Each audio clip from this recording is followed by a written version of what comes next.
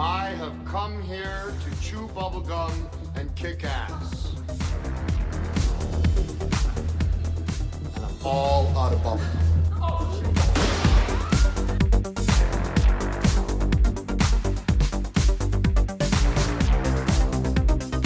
You're gonna need a bigger boat.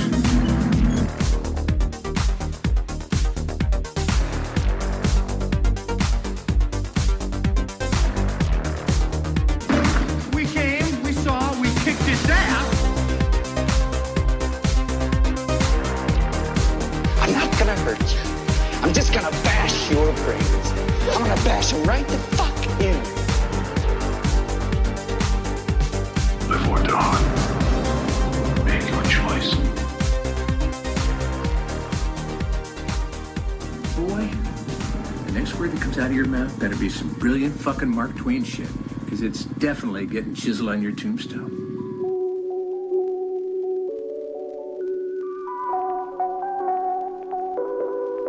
Promise you won't die on me. I just couldn't bear it.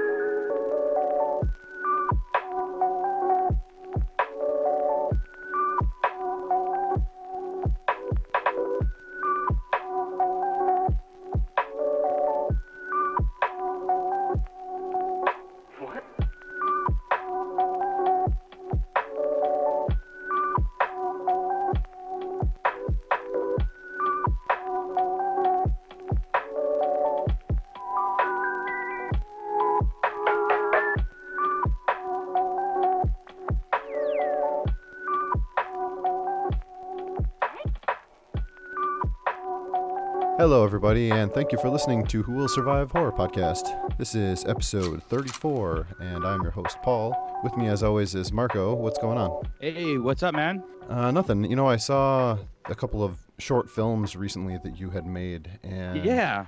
they were getting a bit of attention because the kills in them are so realistic. It's almost like you actually killed the people for real, but that's not what happened, right? Oh, no. I just found a different creative way of adding special effects, as I've always mentioned. I'm into special effects, just found a very cheap alternative for buying blood. Nice. Well, yeah, the actors are really, it's almost like they're actually fearing for their life. You're doing a good job. They're just, one-time actors come in and, I work with them, and that's it. Well, I have this cool idea for your next film. Yes. I thought that we could do a movie where you have a serial killer, but he's played by an actual serial killer in real life. And I actually have just the guy for that. I have blackmailed him because I found some evidence on him, and he is with us tonight. His name is Patrick Walsh. What's going on, Patrick? Welcome. Hi, how's everybody doing? Good. So, yeah, you're interested in being in Marco's next snuff film? But he won't kill you. No, You play not the a killer. Snuff film. Not a snuff film. It's a regular film. Oh, yeah. Oh, I was told that there'd be more art films. Yes. That's what the Grindr ad said. It said art films. Quote on air quotes. Yeah, well, he can do some period piece costumes and he can do some nice cheesy retro acting for you. See, I'm not really fond of that whole like Menzies oeuvre of film, so I'm not sure. Maybe I'm not the right person for this after all. All right. Well, I'll just give you back your evidence. Just don't kill me. But in actuality, you are. So you're gonna scrape my DNA out of your beard? Is that what you're gonna do? Yes. Whoa. I'll shave it off and send it to you in a bag. I accept that. Thank you. Perfect. Well, now that we are perfectly weird here. And comfortable. Yes, Very comfortable. yeah. You are not actually a serial killer. You are a fellow podcaster and actually been doing it for much longer than we have. Coming up on 9 years. Nice. Wow. Very That's cool. like 300 in human years or something. I don't know. I think so, yeah. Exactly. Yeah, it's like it takes When I extra started, years I off your had a life. computer made of wood. Right. So how is your podcast going? I know you had taken a little bit of a break. Have you started the show back up? Oh yeah, no. I always take a break I've just learned that just being a solo podcaster and all the way around, I just need a couple of months off. So normally I will take July and August off, Right. just to recuperate. So yeah, I always just do that for myself, and Sure, it helps. sure. Summer's off. But no, everything is great there. It's fantastic. Everything keeps getting better and better. And you would think after 9 years you'd run out of stuff to talk about, but I don't. Sure. Well, and you and I had started talking way back in October when you were doing your sort of October marathon for charity. Yes. And it was something that really I had found inspiring about what you were trying to do with that, and it just kind of made me feel a little bit more self-aware. And I had started trying to, besides donating to your thing, just finding other worthwhile charities to donate to, and just to kind of That's fantastic. be a little bit more conscientious about things like that. So Yeah, because one of the things that happened was a couple of years ago, Scream Queens got listed in Entertainment Weekly as one of the top 9 gay LGBT podcasts to listen to, and all of a sudden I had all this attention. I'm like, well, what can I do with this? And I there was opportunities to like really cash in on it, and I also said, well, what if I use this attention to give back to my community instead? Very cool. Very cool. Yeah. So I decided to come up. I was already doing this thing that I do in October anyway, where I do a countdown to Halloween marathon, where I do a show a day. So what if I do it like a telethon, but on a podcast? Right. But to help homeless LGBT teenagers, which is a huge epidemic right now that nobody knows about. And yeah, so that's what we do now. We've done that 2 years in a row, and that's also why I take July and August off. Right. Because that's when I record everything Sure. for October. So yeah, so that's now you know my secrets. Uh-oh. There you go. Secrets of solo podcasting longevity. Right.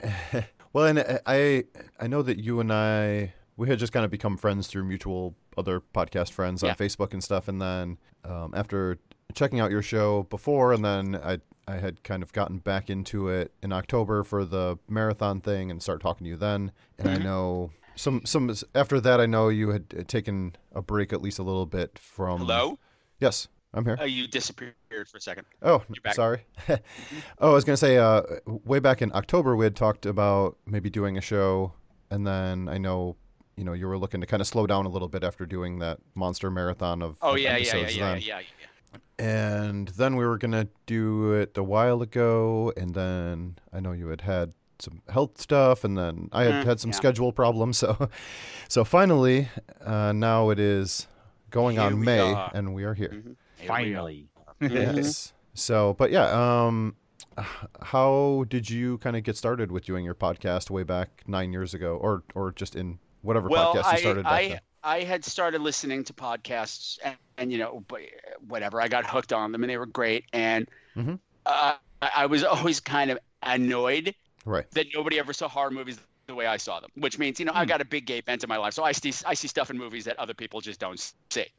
I see. And that's the whole hook of the show. And I talked about it for so long. If I had a show, I would do it like this. And if I had a show, I would do it like this. And if I had a show, I would do it like this. My partner got so sick of hearing about it that for my birthday, he bought me all the equipment and did all the tech shit to set everything up. And he's like, here you go. That's awesome. Nice. But he was Southern, so it was that way of saying, now shut up and do it. I don't want to hear about it anymore. Yes. Right. Yeah. And at the time, there wasn't any other shows, horror podcasts, with gay that was made specifically for an LGBT audience. There weren't any. So I tell people about my idea, and like, why? What? I don't get it. So apparently now I'm the granddaddy of this subgenre of podcast. You invented it. You're an innovator. Apparently, yes. Apparently, yes. Which blows my mind. I've only found that out recently. Yes, I also liked your moniker of the Fairy Podfather. Ah, that's cool. Yes. Not everybody gets my Fairy Podfather services. No, if you're like, if I find an up and coming podcast that I like, I'd be like, listen, you need to fix this. You need to use this app. You need to do this. Sure. Yeah. You guys got something that the other people don't have. You need to fix this because you're gonna lose people if you don't fix this. Like, this is how you fix your sound. This is how you do that. Oh Fairy yeah. Podfather. Wave my magic wand, then disappear into the night. Right. There you go. Did I just get visited? Yeah, I think Patrick was here. Yeah. Yeah. Right. All Is of a there sudden, glitter on your butthole? That's what I'm saying. It's like there is, and my podcast sounds a little bit better now too. Exactly. That's pretty Glitter cool. on the butthole. That's not exactly what the Tooth Fairy used to leave, but I'll take it. Not exactly, right? There's Yeah. a slight difference. Where are you leaving that tooth? Yeah, well, that's a good point. Good point. Under the pillow. Yeah. My God. But no, I really I enjoy hearing things from different perspectives that aren't just my own or people that are similar to me. I mean, I listened to ones with we just recently had a brother and sister that do a podcast together on. You know, just anything, people younger, older, whatever, just to kind of hear what everyone's take on stuff is. And especially now that there's just so many movies, it's like it's nice to have a way to kind of aggregate some information. And, you know, I hear you talk about stuff that I'm not familiar with, and then it makes me want to check it out, or vice versa. Yeah. Well, it's the other thing that I always wanted to do with my show, because you know this as a podcaster, where you decide this is the perfect movie for me to talk about right now, and then you discovered like 6 other shows did it at the exact same time. Yes. I know. Yeah. I know. So I'm always looking. I'm always kind of looking for something that's more the underdog.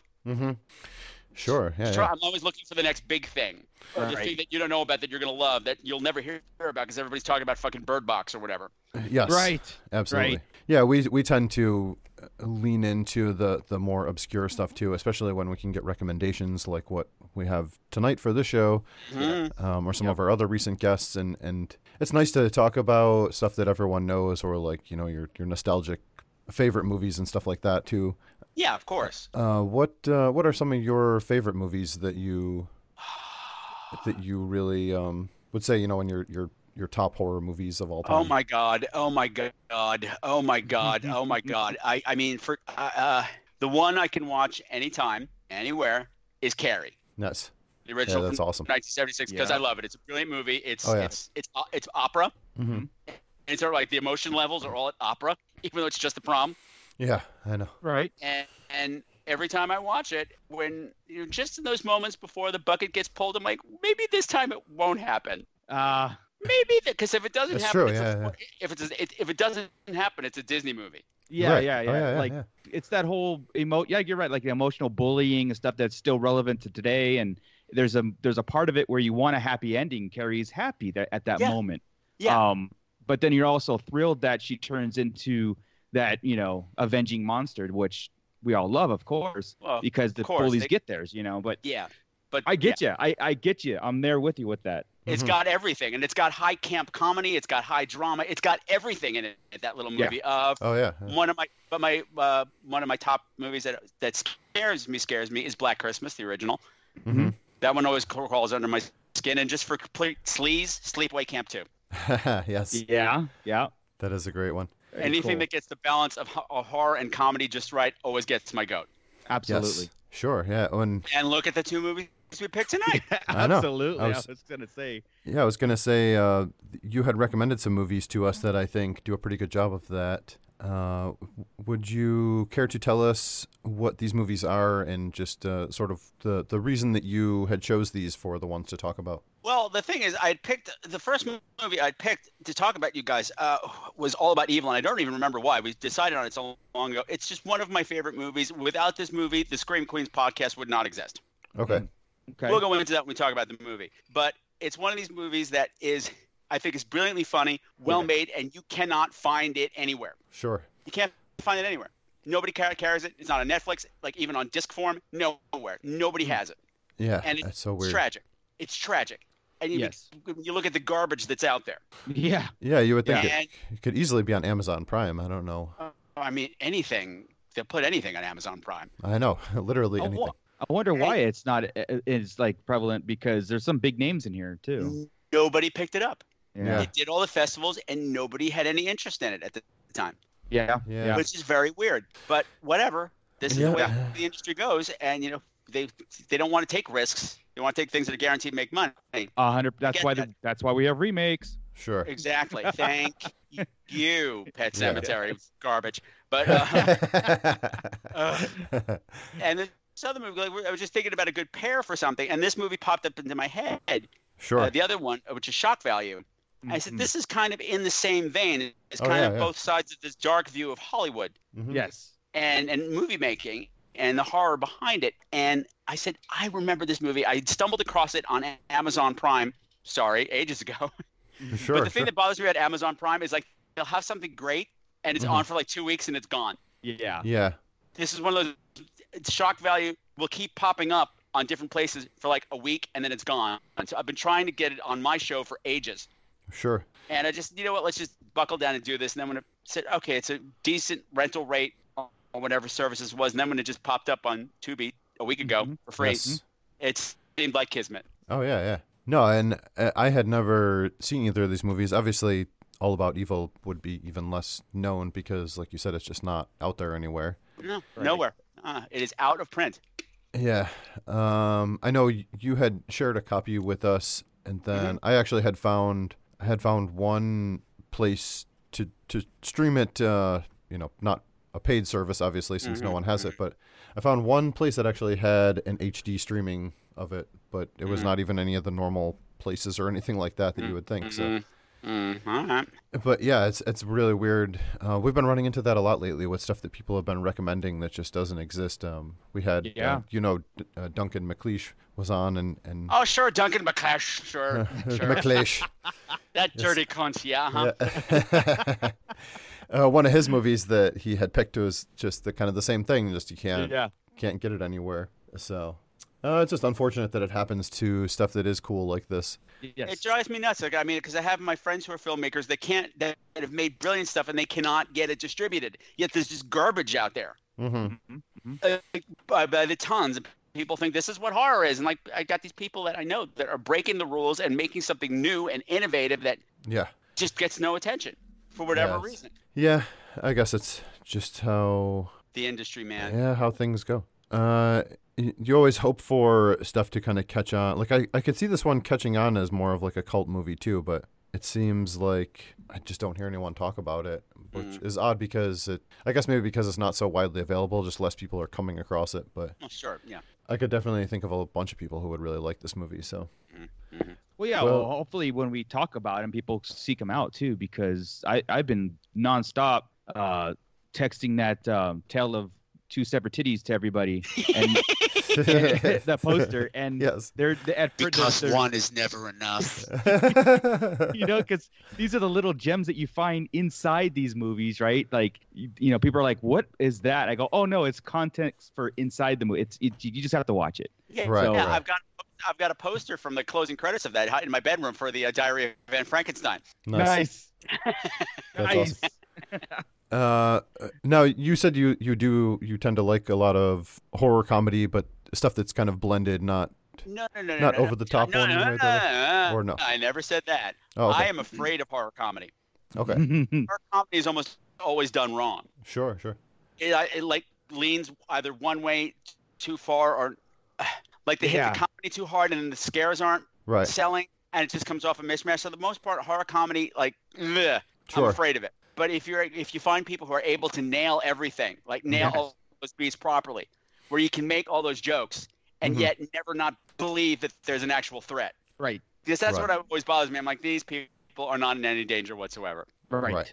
I'm not buying for a second that you think your life is in danger until you get something like a Shaun of the Dead, which completely nails it. Yeah. I was just gonna say, I'm just going through my head like these horror comedies, and I'm trying to think about. I'm like, there's one that you just kind of sit back, enjoy, go, oh, that was fun. And then other ones like Shaun of the Dead, there's actually scary moments in that movie for the cast, or for the for the characters. Like, you're afraid. Shaun of the Dead makes me cry at least 3 times. Yes. Time, because nobody's death is a joke. It's a horror comedy, but nobody's death is a joke. People are actually attached to the people next to them, and they're not just expendable characters. And that's what I think 100%. makes it work. 100%. And that's hard to pull off. Yes, it is. Sure. Yeah, I tend to like the stuff that leans too hard into the comedy too, and is just completely absurd. But I totally understand why people don't like that. I know that's more of a specific taste. Yeah. I totally respect the not being a fan of that. So. Yeah. But no, I that's what you're saying. Well, and we with getting recommendations from people a lot, I find that a lot of the stuff we've had lately has not been super comedic. No. So the last couple movies are not funny at all. So it's nice to have a good kind of breakup in that. You're welcome. Not have all bummer movies. So. Yeah. Especially with shock value. Like I said, when we get into it, that's Paul had texted the thing goes, this was fun, and then it wasn't fun, and then it got fun again. So there's that like a slow little roller coaster of it, and I agree with that statement. Right. Yeah, you had texted something else, and there's something. I like it that it's funny, but it's not funny. It's funny. Yeah, exactly. Mm-hmm. Yes. The dialogue is super witty, but it's not funny. Right. Oh yeah. Which also works. Sure.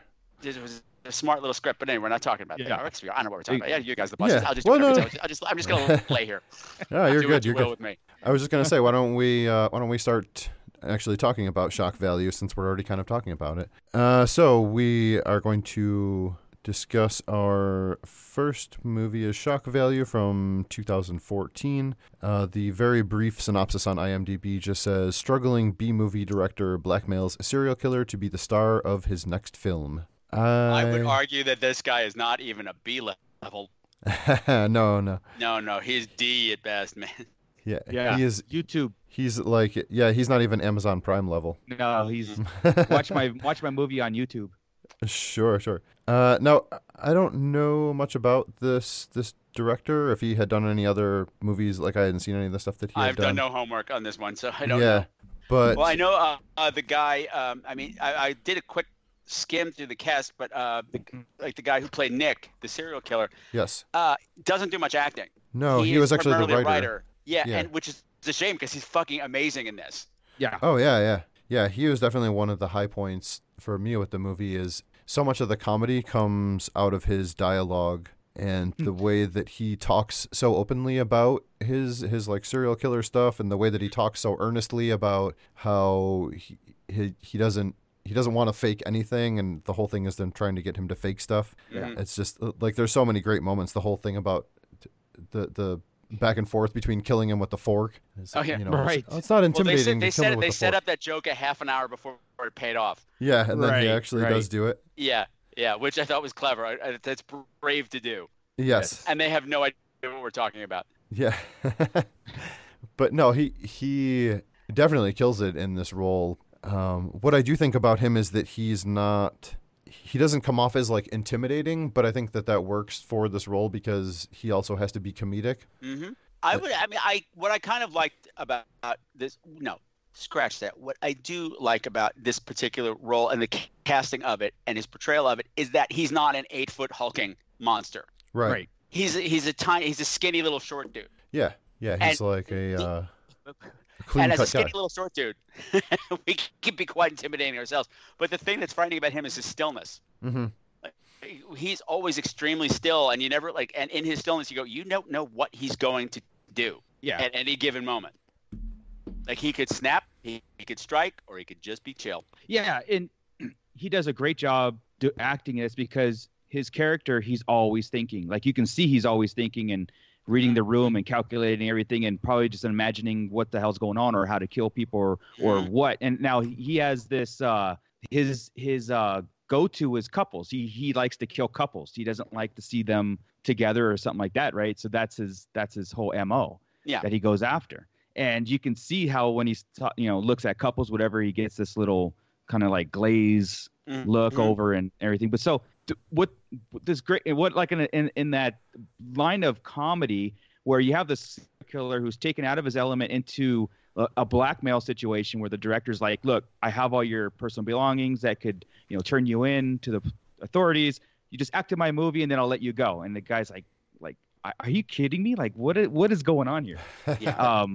But to me, the turning point in the movie was like when the serial killer was actually trying to take his acting role seriously, and like getting into the role and like asking for acting tips and advice and from Ashley who can't act, which was great.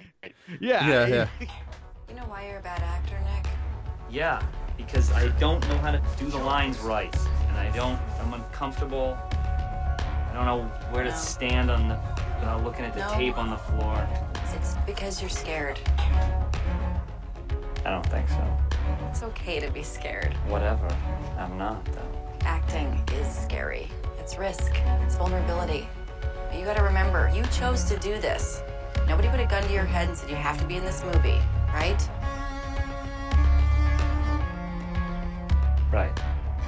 You ever told a lie to get out of a confrontation? All the sluttiness, you've done everything. All your sins, you're washing them away. You ever made up a story because the truth was too embarrassing? You ever pretended to be someone you're not because you didn't think people could handle the real you? It's all acting, Nick. That's it? That's it. Exactly. I thought that was. But I thought that as was someone, awesome. because like I'm an actor as well, and I know darn well I've been in this situation. Like, oh, we're gonna cast somebody who actually is this character, and they'll be great. No. Yes. Yeah. That Right. very rarely works because, especially with film acting, like it's not like stage acting. It's all mechanics. Right. Yeah. It's not about emoting. It's about mechanics, and if you don't understand the mechanics, you will never come off well. Right. And you can't just learn them really quickly. You have to Experience it is it, something yeah. you have to study. And Yeah. so just the fact that a guy assumed that, oh, well, I put a serial killer and he'll be great in this. And the fact Right. that the serial killer role that he's put in is like what the stupid director thinks a serial killer is like. I know. Yeah. Nothing like what this guy's world is. Yeah, like Yeah. cross-dressing. The and- dress, and you're going to live in this Yeah. shitty apartment. Everything's all spray painted with crazy demonic shit. And the Yeah. guy's just like, this is not my world. It's like, why am I in a dress? Yeah. I know. Yeah. I love when Yeah, he's. I thought he's that was funny. I love the part when he's directing him when he's looking in the mirror and he's Oh, yeah, telling look him, at the you know, knife. yeah, look at the knife and now laugh. And he's like, ha ha ha ha ha. And he's like, no, not like that. Like, do it for real, like more maniacal. And he's like, this is you, man. This is what you do. Is I don't laugh at my knife. Right. I don't do any of this shit. This is stupid. Yeah, exactly. And I like the point that Patrick brought up. Is you know, Paul, we had this discussion with the Maniac remake with Elijah Wood, right? Mhm. And remember what I said, like, you know, I just don't see Elijah Wood as a serial killer, like somebody that could overpower somebody, right? But at the same time, I don't know that world, right? So I can buy it. It's a little bit more like, oh wow, this can work. And what Patrick said with this actor, he does not fit that. It's not even a real stereotype. It's a fictional stereotype that society has put in their brains of Right. every serial killer has to be, you know, 300 pounds or 7 foot tall Michael Myers type guys walking around. All he has to be able to do is take you by surprise. Sure. Yeah, I mean, you know, Yeah. a knife works either way, right? Knife And works in a some kid's normal hand looking versus guy in a suit is going to be able to do that a lot easier than an 8-foot hulking behemoth. Oh yeah, Yeah. yeah. And he's like sneaky. The first time we actually see him, he sneaks up on this couple and just beats them fucking brutally Right. to death in the middle of the park while they were having sex. Mid-bone. While Yeah, Miles was that's- watching them and masturbating. Yeah. 'Cause that's the whole thing. If you guys, like, what we haven't made clear is, like, this guy's making shitty movies. Right. Yes. And it's supposed to be the biggest night of his life. He gets this award from a film festival for best director, and his actress wins best actress. But it turns out he bought both of them, Right. Yeah. Yes, and he feels like shit about it. And he just says, "Why?" He doesn't want to. His lead actress turns him down for sex, so he winds up in it's that scenic overlook that you always see in LA. Right. And Right. he's I just think I've been there watching many these two times. people bone on like right there in front of on the like the observation information sign. Yeah. He's just watching them bone. Next thing you know, some guy pops out of the woods and beats the shit out of them to death. Yeah. And instead of calling the police, he follows them because Right. he's got an idea. And Yeah. leads him into several more murders, and then he brings in his production assistant. Yeah. I know, yeah, and he you know brings it up to her. It's like I have this completely fucked up opportunity, and he takes her to go follow him around and stuff. This Which would be what a great hook. He keeps saying, "This is my hook to start." I'm like, what would you think if all of a sudden this movie came out and then about a serial killer, and then it turns out the guy that was playing the serial killer was a serial killer the whole time in real life. That's Yeah. how we're Right. gonna get famous. That's how Yeah, this he was- plan is supposed to work. Mhm. Exactly. He was forcing the issue to be like everybody's going to rent this movie knowing that this guy actually killed people, and it's going to be like this cult craze kind of deal. That was his game plan. Yeah. And the guy who played the director, Miles is the guy that we're talking about, the director guy. Mhm. I loved his transition from that downtrodden director that comes up with a scheme to be popular because Hollywood's cutthroat, you know, and you can't make it anywhere. And if you're a shitty director and making shitty movies, I guess, and he knows it, he's like, I got to do something, or otherwise I'm done here. So his last ditch effort to become somebody or something. And the way that he goes from this plot to the end of the whole movie, he's becoming more obsessed with it, of making this product work, that he becomes the monster in it, Right. you know, throughout. And I just love that 180 that And our serial do. killer is the hero. Yeah, they It's role like reverse. they're Yeah. both they're both, kind of like blurring the lines and becoming each other at the end of the film almost. And so. I think the movie, the person that anchors the film for me, who I adored with all my heart, is Justine, the production assistant. Oh yeah. Yes. What a great role. Yes. Yeah. And she's so great in the early part. I was loving her and Miles just sort of being friends, that they knew each other so well. And they had all these great moments that were really funny. And I think when we get to what happens at the end of the movie, it makes it all that much more kind of shocking and disturbing. Yeah. I didn't like it. I mean, I was like, either. oh, It's man. perfect, but I was not happy with any of that. Yeah. Well, and that's why I said it was so much fun, and then all of a sudden it was not fun. I'm like, oh, fuck. Yeah. No, and even because the thing is, during the course of all this, Justine's one of the only people who's treating Nick, our serial killer, like a human being. Right. Correct. And a love thing starts to develop between them, and at no point does it feel creepy. No, it doesn't feel like I'm like really into you because you're a serial killer. No, it just feels natural and normal, and that's cool. I was totally on board with this relationship. Oh yeah, and he then you doesn't took it away from me, you bastards. I know, right? Well, and he's not like the sexual predator type serial killer either. To him, it's all kind of more awkward, which makes it more endearing about his end of it, because it's like, well, yeah, he kills people, but he's also kind of awkward, and he doesn't know how to touch a woman, and he's not like a sexual serial killer or anything. So my girlfriend compared him to like a Dexter type character. Right. Yeah. I could see it.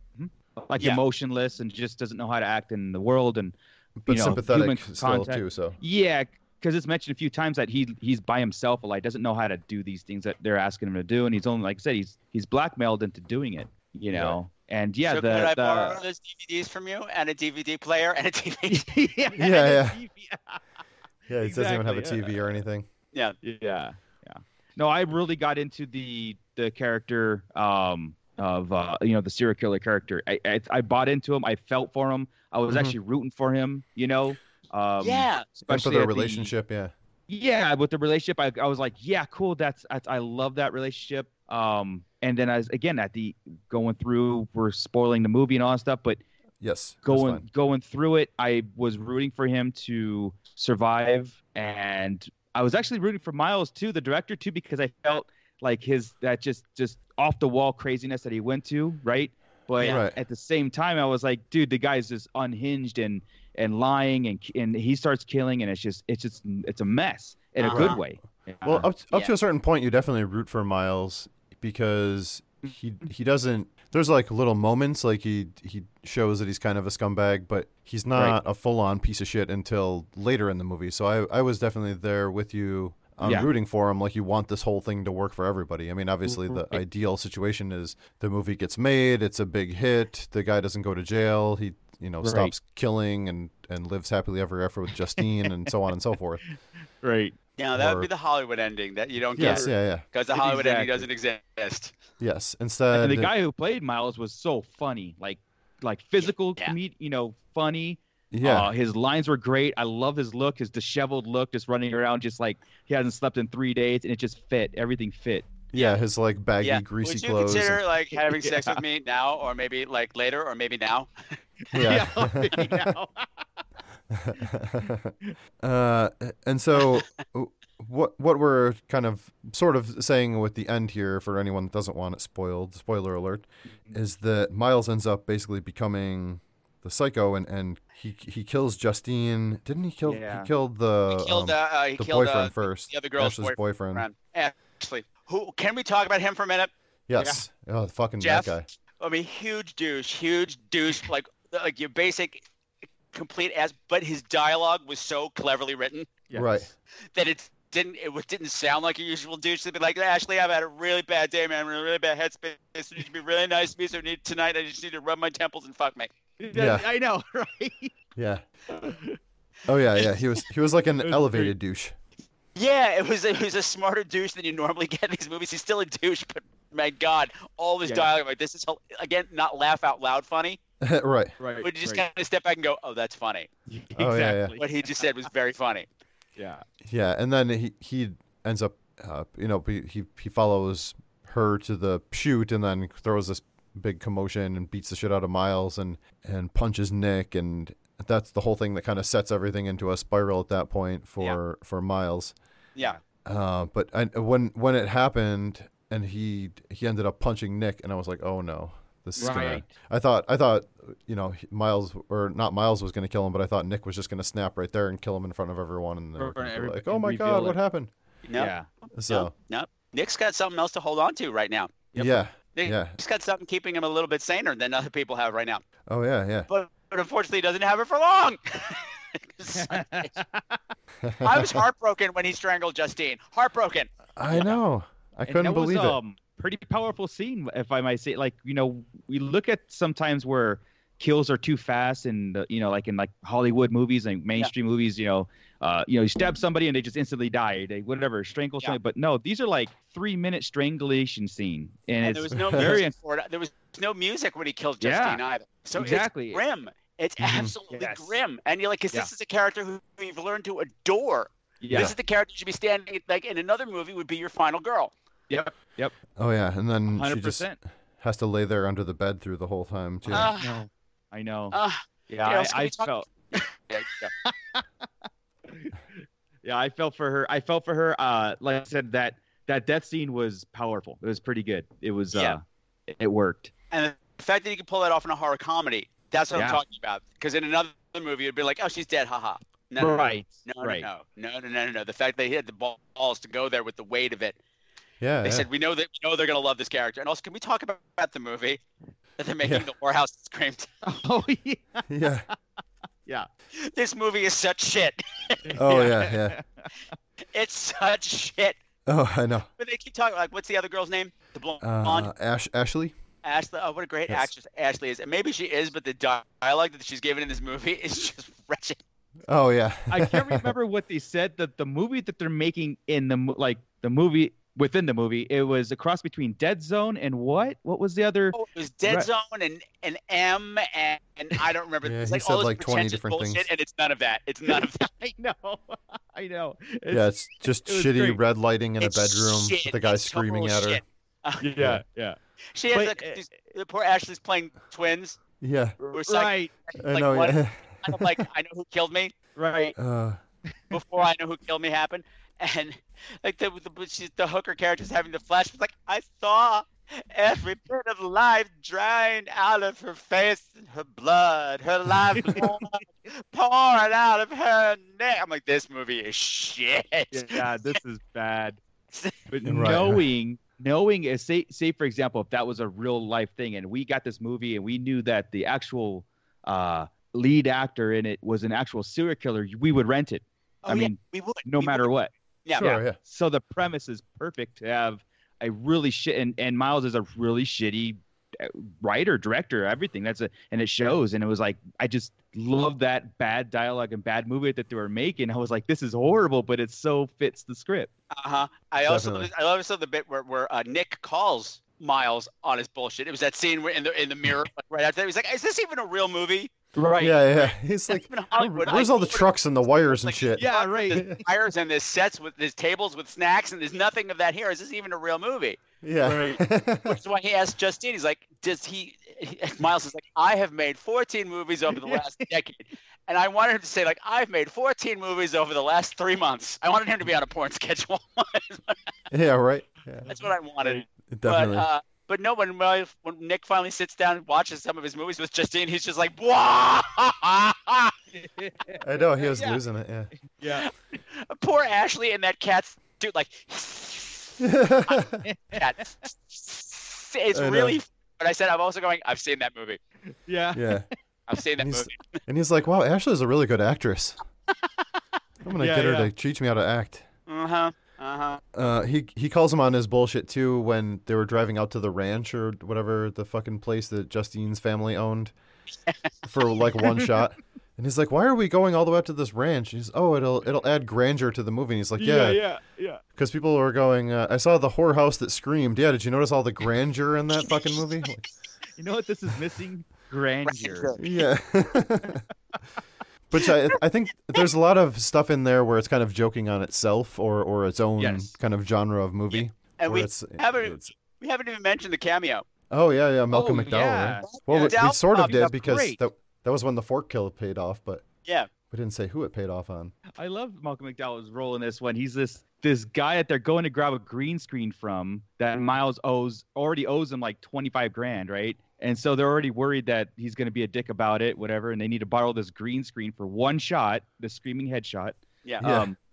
And Malcolm McDowell is this guy. He just wants Miles to make him the script, like he's paid him money to do the script, and all he wants to do is play Dracula, and he's going over these rules about, well, Dracula's not old, and he's like, you could make him old, whatever, and it just love it. Like, he puts Here's on my a show. concept for this movie. It's these young people on their backpacking through Transylvania, but the whole movie is being captured on their cell phones because the kids today, they're always on their cell phones. So it'd be a whole movie that's told with cell phone footage. And they're like, found footage has kind of played itself out.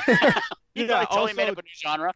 Yeah, also Dracula wouldn't even be in it because you can't see his reflection, so you wouldn't even capture him. And it's like it's all like Dracula rules. They kept busting his ideas, yeah. I mean, any movie where Malcolm McDowell is introduced on a green screen fucking a girl in outer space, I'm on board with. That's so good. I know. It's so good. Yeah, well, and he's like the washed-up horror legend guy or whatever, right? That Yeah. he's just kind of out of his mind on drugs, probably. Uh-huh. And that's where the fork kill pays off because I heard they totally based that on Vincent Price. He was totally into green screen outer space sex. that's funny. True story. Really. But yeah, he ended up getting real creepy with Justine, and Nick did not like that very He much. pulled the gun at everybody too, so that wasn't. Yeah. No, 'cause we keep talking about early on when they first corner Nick with this idea in this coffee shop. Yeah, They've broken into his house and they've Miles has broken into his house and stolen some of his murder weapons and incriminating photographs. Yep. Which he's going to use as leverage against him. Right. Yeah. And he's just like, and Nick says, I could kill you with this fork. Yeah. Right now. And they have a long discussion about how that's not scary. Yeah. The knife is more scary. Oh, it's too blunt or it's too dull, whatever. Yeah, they go back and forth for like a couple minutes about it. Yeah, but I'm not going to be, whatever, but I'm not going to be scared of your fork. And Nick just says, you will be. Yeah. Will be. Yeah, and then half an hour later, it pays off when he kills Malcolm McDowell with a fork. And he's just he's like, fork, see? fork. What fork. In your face. No, that is great. And it's just smart. It shows the level of care in the script where they're not just throwing out random ideas and non sequitur bullshit that doesn't pay off. But just about everything pays off. Yes, yeah. Whether good or bad. Yeah. I mean, with the Justine thing, that is how it had to end. Yeah. It was too good in a movie like this. That relationship was too good to last. Oh, yeah. Yep. Yeah, for this kind of movie, I agree. And to break up that relationship was the correct dramatic choice. Mm-hmm. Absolutely. To have him standing there with Ashley at the end, accepting all the awards. And then still he looks at a couple in the audience and he gives that little smirk at the end. I was like, yes, because he's still a serial killer. He's still hunting. What I also appreciated, no backstory. Correct. We just know he kills couples. We don't need to know anything else. That's it. We don't need a half-hour explanation. No, there was like one little bit of dialogue with Justine where he just kind of said the thing about that he only kills couples. Yeah. She's trying to guess how many people that he killed. Oh, and he's right. like, Yeah. It's 38 people. What are you doing in here? Just off by myself.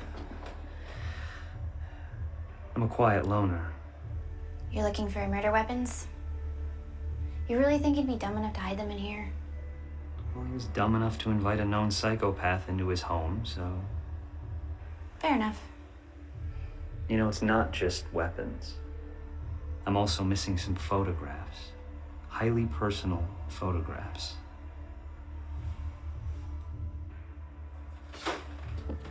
Look, I'll make you a deal. You tell me where my stuff is and I'll spare you, okay? I'll just kill Miles. How's that? I don't know where your stuff is. Okay. But I'm gonna find it. And when I do, that's a wrap. Look, you don't want me in this movie, okay? I'm gonna suck. I'm not an actor. You should get, like a real actor. He doesn't want a real actor. He wants you. Why? because you're a real killer. So? How many people have you killed?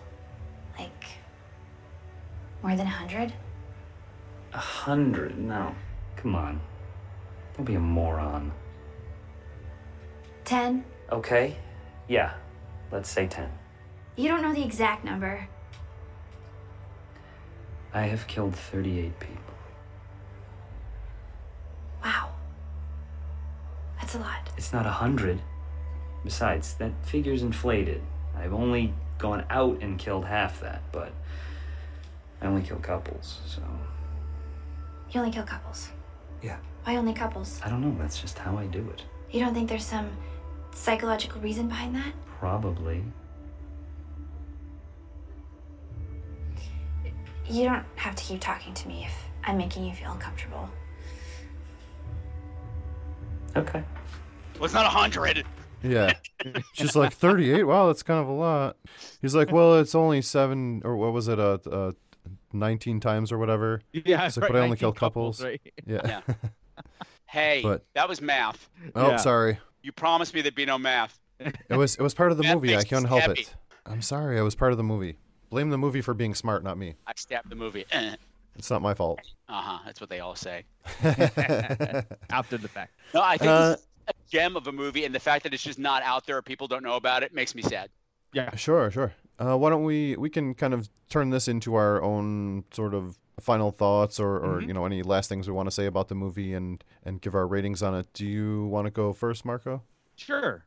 Oh my God, thank you so much for finding this movie, Patrick, and giving it to us to watch and review it, because I enjoyed it thoroughly through the whole thing. That Yeah. gives me life. That's my happiest thing in life. Yeah, So, Yeah, it's like one of those movies where I tell people now, and just so sad that I can't like just automatically give them a copy to watch it. You know, we have to find it and all that. But I'm at the point where I'm loving this movie. I love it, and it's smart. It's fun. It's just like I said, when horror comedy it just works. It works, and it's like this is so good. At first, I was like, at the first 20 minutes of the film, I was like, okay, where's the comedy? Like, where's it gonna ramp up, right? But hell, it did. It really got into smart dialogue.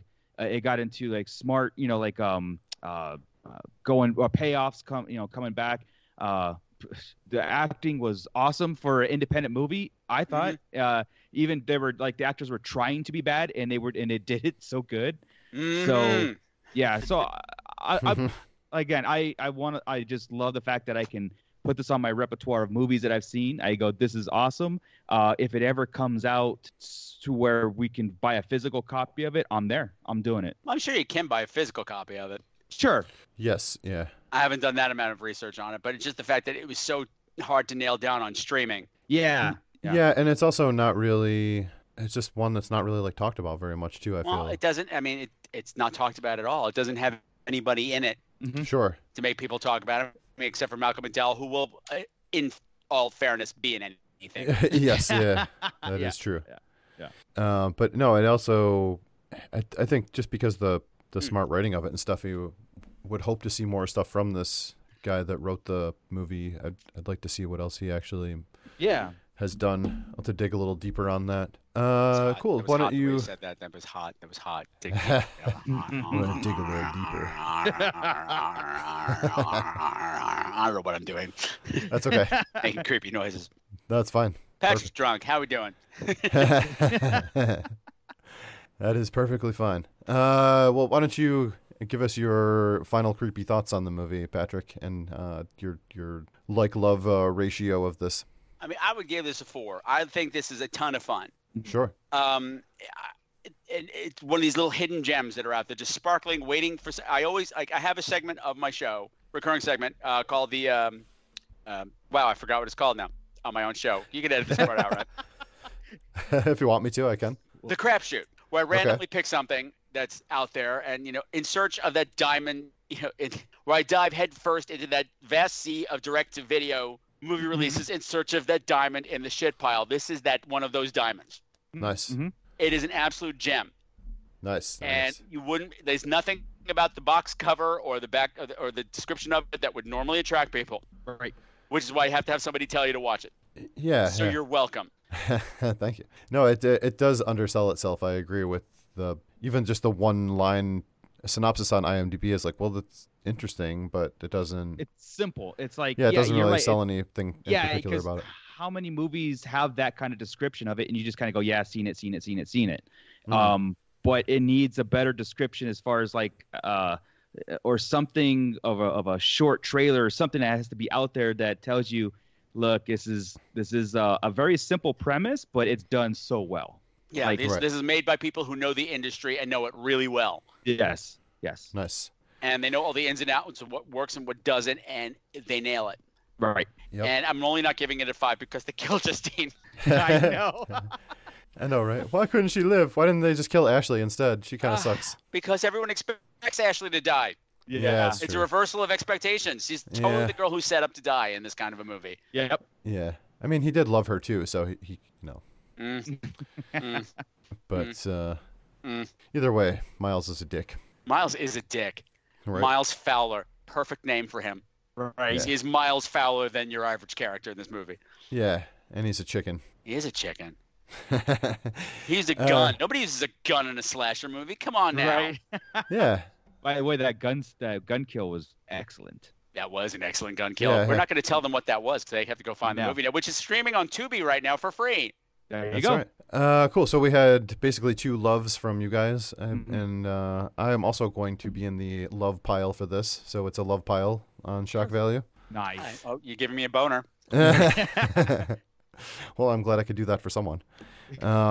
We definitely, just stuff like this is always great for the show because it is so hard to find these things, especially stuff that, whatever this is 5 years ago that this came out.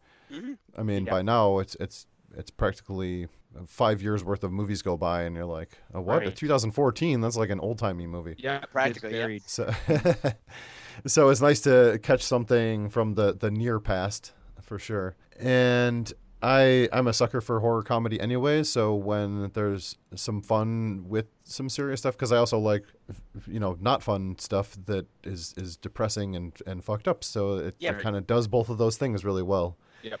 And I love dialogue comedy, which this movie is filled with. Oh, yeah. The main actor, Nick, he just delivers that character so well, that kind of dry, deadpan, super serious, not sarcastic, but sarcastic when he needs to be. Uh-huh. Right. And impossible to read. Yeah, Right. yeah. You cannot read him, Mm-hmm. which I think Absolutely. is fascinating about him. Like, everyone else can kind of read into what they're into, but he's always a blank. Yeah, you're Yeah. second guessing his actions the whole movie. Is Yeah. he gonna lash out or is he gonna sit there? What is he doing? Yeah. Oh yeah, and I said like that one part. It surprised me because I'm like, oh shit, he's gonna snap. Nope, he didn't. So Yeah. Yep. maybe there just wasn't a fork would have had nearby. a much happier ending, so this is all Nick's fault. I know, right? Exactly. He definitely should have forked that guy. God damn, forked him right in the hoo-ha. Forked in the butt. But That's not yeah, what he said. That's that's what I said. Whoa, we weren't going there. it's just You're just Would have being been quite the gross kill now, scene. Paul. It's getting a little bit American Psycho. Right. Killer penetration. Oh no, that was 7 that had the killer penetration, right? That's a different movie. I was gonna say, have you guys seen? I get my killer penetration mixed up. Totally random. Since we're on killer penetration, have you seen Someone's Knocking at the Door? No. No. Oh, great movie. Great movie. Hard to find, but it's out there. All these great indie horror stars are in it. These nice. college students take some experimental drug, and all of a sudden they're being haunted by this ghost of a serial killer Nice. with a very distinctive weapon. Oh. Okay. I can. Oh, okay. His weapon is its 14-inch baseball bat thickness penis. He rapes everybody to death. That's oh awesome. man. Male, female, it's totally fucked up movie. I've never seen a movie like this before. This is insane. Well, we need to find it. Yeah. Uh-huh. No, it's got all these people you recognize in it, but you don't know their names. Okay, Oh, cool, nice, cool. nice. Yeah. Probably won't watch that one with my kid. I'll pass on. That's not family movie night. Depends on your family, I suppose. Yeah. Manson family night. I know. He's it's already bad enough for the stuff that he's exposed to. I'm trying not to ruin him completely. So. It's too late. Yeah. The damage is done. He's one of us now. He's one of us. Gooba gabba, gooba gabba. Gooba gabba, gooba gabba. Yeah, One yep. of us. We got to do Freaks one day too. But yeah. Yes. All right. Well, why don't we take a break here? I think we're off topic of this movie here. Yes, we are. We have drifted. We will take a break, and we will come back to talk about another movie that maybe we do or don't have a love pile with. One take, okay? You are this. You are this. All right. On this take. All right. Rolling. You're afraid. Come on, we can do this. You're afraid of who you are, but it thrills you. We can do this, my lord. But it also sickens you at the same time. Okay. Okay, pick up the knife. Hold it up for camera. No, don't turn towards the camera. Look in the mirror. Okay. Hold the knife up high. Not that high. Bring it down. There you go. Good. Okay. Now look at the knife. And laugh. Ha ha ha. Okay, don't laugh. Just smile. No, smile at the knife. All right, cut. Lester, take 15. Okay, boss. That wasn't very good, Nick. Okay. I know you don't think you can do this, but... Because I can't do this. You can do this. You are this character. No, I'm not. I don't do any of this shit. I don't laugh at my knife. You're gonna have to learn to just trust the process here. I don't know what that means. That means you gotta trust me. Well, I don't trust you. And I don't like you. And I hate you. And I want to go home. And not for nothing, but is this a real movie? I don't know much about this stuff, but I live in Hollywood too. I've seen real movies getting shot. And they're not made on camcorders. And where are the trucks and all the cables and shit? And the lights? Big lights, not like that. And more people and snacks and those chairs with the directors' names on the back, whatever they're called. They're called director's chairs. Are you really a movie director? Because it doesn't look like it. Am I really a movie director?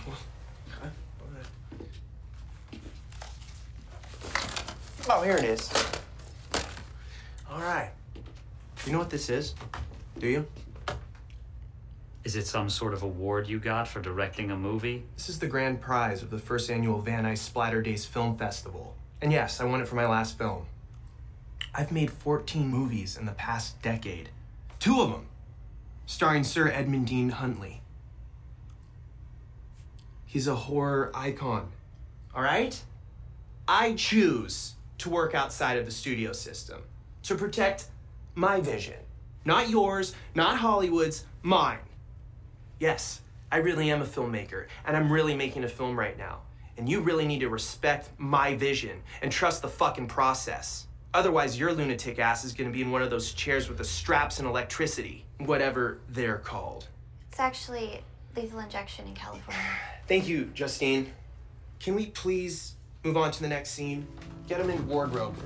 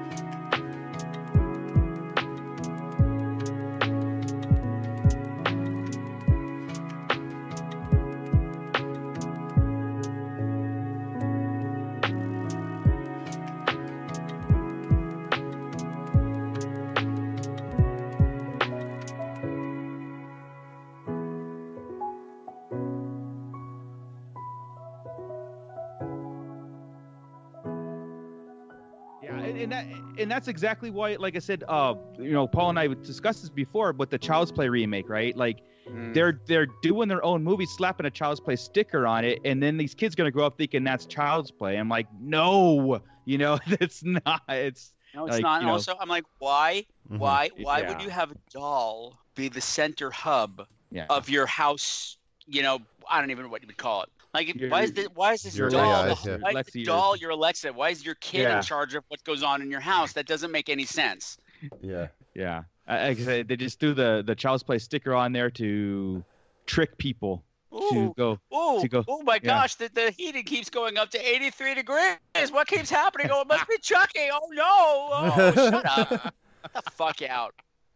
Get out! The channel keeps changing every time I turn it to channel 7. What keeps happening? Damn it! Oh no! It also comes out on the same day Toy Story 4 comes out. So they do not want to make any money. They're, you know. I don't know. And also, I'm sorry, the new Chucky looks like a lesbian. I'm sorry. It just needs a tool belt and it's a lesbian. Right. Definitely. It has a little bit of that seed of Chucky in there. And I can say that because Stacy Ponder agrees with me. There you go. Well, he's a genderless. No, he can't be called Chucky. Well, in what was that movie from last year with Allison Hannigan? Her name, they were calling her Chuck. But I guess it's not Chucky. Think I'm the killer? Or... Yes, yeah, you might be the killer. Whatever it was. Yeah, that was all right. Yeah, but she was called Chuck. I think was her. I think you're right. Her nickname, but she got some not Chucky. chipmunk cheeks in her old age. Bless her heart. Yeah. It's like, what happened to your face, Allison Hannigan? She's eating too much bread. Dear Allison, lay off the carbs. Sign the gay community. The whole community. All right, you guys ready to start this? Oh my God, let's do this. Okay. And we are back to talk about All About Evil from 2010. This movie is got a little bit longer of a synopsis, which I will pull up here. It says, a mousy librarian inherits her father's beloved but failing old movie house. In order to save the family business, she discovers her inner serial killer and a legion of rabid gore fans. When she starts turning out a series of grisly shorts, what her fans don't realize yet is that the murders in the movies are all too real. Yes. So I've the got one some thing. grisly shorts for you. Are they also shorts? Exactly. Grizzly booty shorts. With grizzly bear hair? Thank you very much. Perfect. That'd be some good running shorts. Some You're grizzly welcome. bear. Please, fur. please. I'll watch that marathon. Thank you. They were through Gatorade, like, yes, have a banana. Yes. So this movie, it plays up a lot of... In the description, it talks about the mousy librarian inheriting her father's thing. Our main character, played by Natasha Lyonne. Yes. She's awesome. But I also feel like there's a big part of the movie that she's not the main character of, that Thomas Dekker is also... It's almost like they're a 1A and 1B main character. This movie. First of all, let me just tell you. First of all, this movie is the best movie that John Waters never directed. Yeah. Right. Yes. Because anything involving the theater... trips with John Waters. Yes. Mm-hmm. But then there's the Thomas Dekker world, which does not. That's all very reality based for the most part. When I think the two worlds colliding is fantastic. But the thing that you should know, that this is directed by Peaches Christ. Mm-hmm. Yes. Also known as Joshua Grinnell. Peaches Christ in San Francisco was renowned as being the Gore Girl. Right. She hosted this thing every month at the Castro Theater. There's midnight mass, they called it. She would screen horror movies. There'd be a whole show beforehand. There'd be a whole show afterwards. It was a whole event. Yeah. Like she was bringing horror to the culture, and it was this whole thing. So she was like the horror drag queen before Sharon Needles was a thing. Right. And this is her movie. Yeah, and I actually did not know very much about that about the director, and then this alternate character that he does as well, and was very intrigued, and actually went and looked a bunch of stuff up and was reading all the stuff about him and about her and sort of the history, and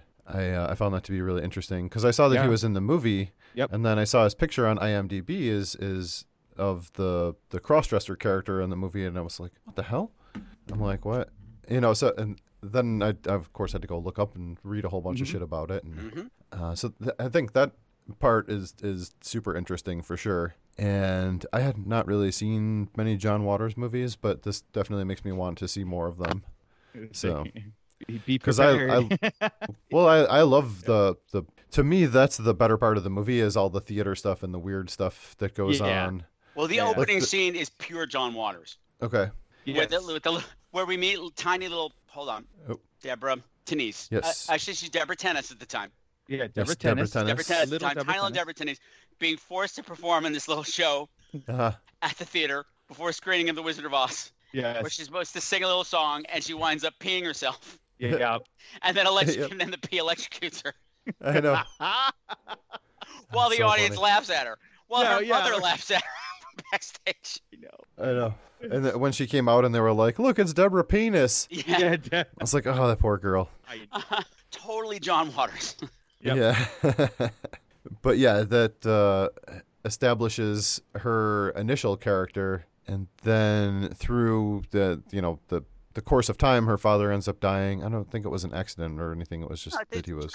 Yeah. Right. And she takes over the theater and the evil stuff. Struggling theater. Yes, and The quickly dying theater, might I add. yeah, and it seemed like they were pretty much only playing horror movies most of the time. That's They didn't what her play dad liked. Yeah. any other movies. Yeah, that's what her dad liked. Yeah. Which I was like, oh, that's kind of awesome. There's actually a theater here that it sort of reminds me of aesthetically, but they almost never play horror movies. They play them in October. They play like 4 horror movies. Yeah. And then the rest of the year, it's like shitty cover bands of old middle-class white people music. Basic bitches. Yeah. It's like the Steve Miller Band tribute. Oh, oof. And that type of shit. Wow. Yeah. It's even worse than I a imagined. tribute to ABBA. What the fuck? Hey. Yeah, I was just gonna Hey. Easy there. Well, it's a tribute band, you know. It's like they're wasting this good movie house on having a crappy cover band. No, you can't get real ABBA these days, so. That's true. But anyways, it sort of reminds me of that theater that's around here. It's kind of a similar aesthetic. It's got the crappy old seats, don't even have cup holders in them. Right. Yeah. It's just a big open room like that. Yeah. But yeah, so she takes this thing over. They're just playing horror movies. They have their faithful 12 regulars that come in or whatever. Right. And the stepmom wants to sell the place, and she does not want to, and they scuffle, and she ends up snapping and murdering her stepmom. And also through a whole kind of wacky series of follies, she ends up playing the surveillance tape on the screen for the people in the theater. So they think it's the short film that she made. Yeah. Which the thing that I love is the Mr. Twig character. Mr. Twigs. Yeah. that he just sees that and he realizes right away, like, oh, this is a tape of this bitch getting murdered. But he was the one that improvises on the spot, and really it's all his kind of idea that sets the whole thing in motion. Right. Yeah. He had every reason. Sorry, you go. No, I was just saying he covers it up for Deborah, and the audience is thinking like, oh, that was cool. That was like a short little movie, and they're all applauding it. And he kind of tells her like, this is a good thing. That bitch it was in our way. Now we can keep the theater open and do it our way. And yeah. Mm-hmm. Well, the mother, I think I love the mother character. She's great. Because there is not an ounce of redeemability to this character whatsoever. Like the first time you see her is her laughing at the daughter when she's being electrocuted, and if you forget that she was a wicked character, that she's dressed as the Wicked Witch of the West. Yeah, I know. Yeah, totally. And then she dies. She's got such wonderful. Like I wish I had written them out beforehand, but I didn't think of it. Never mind. I said something really.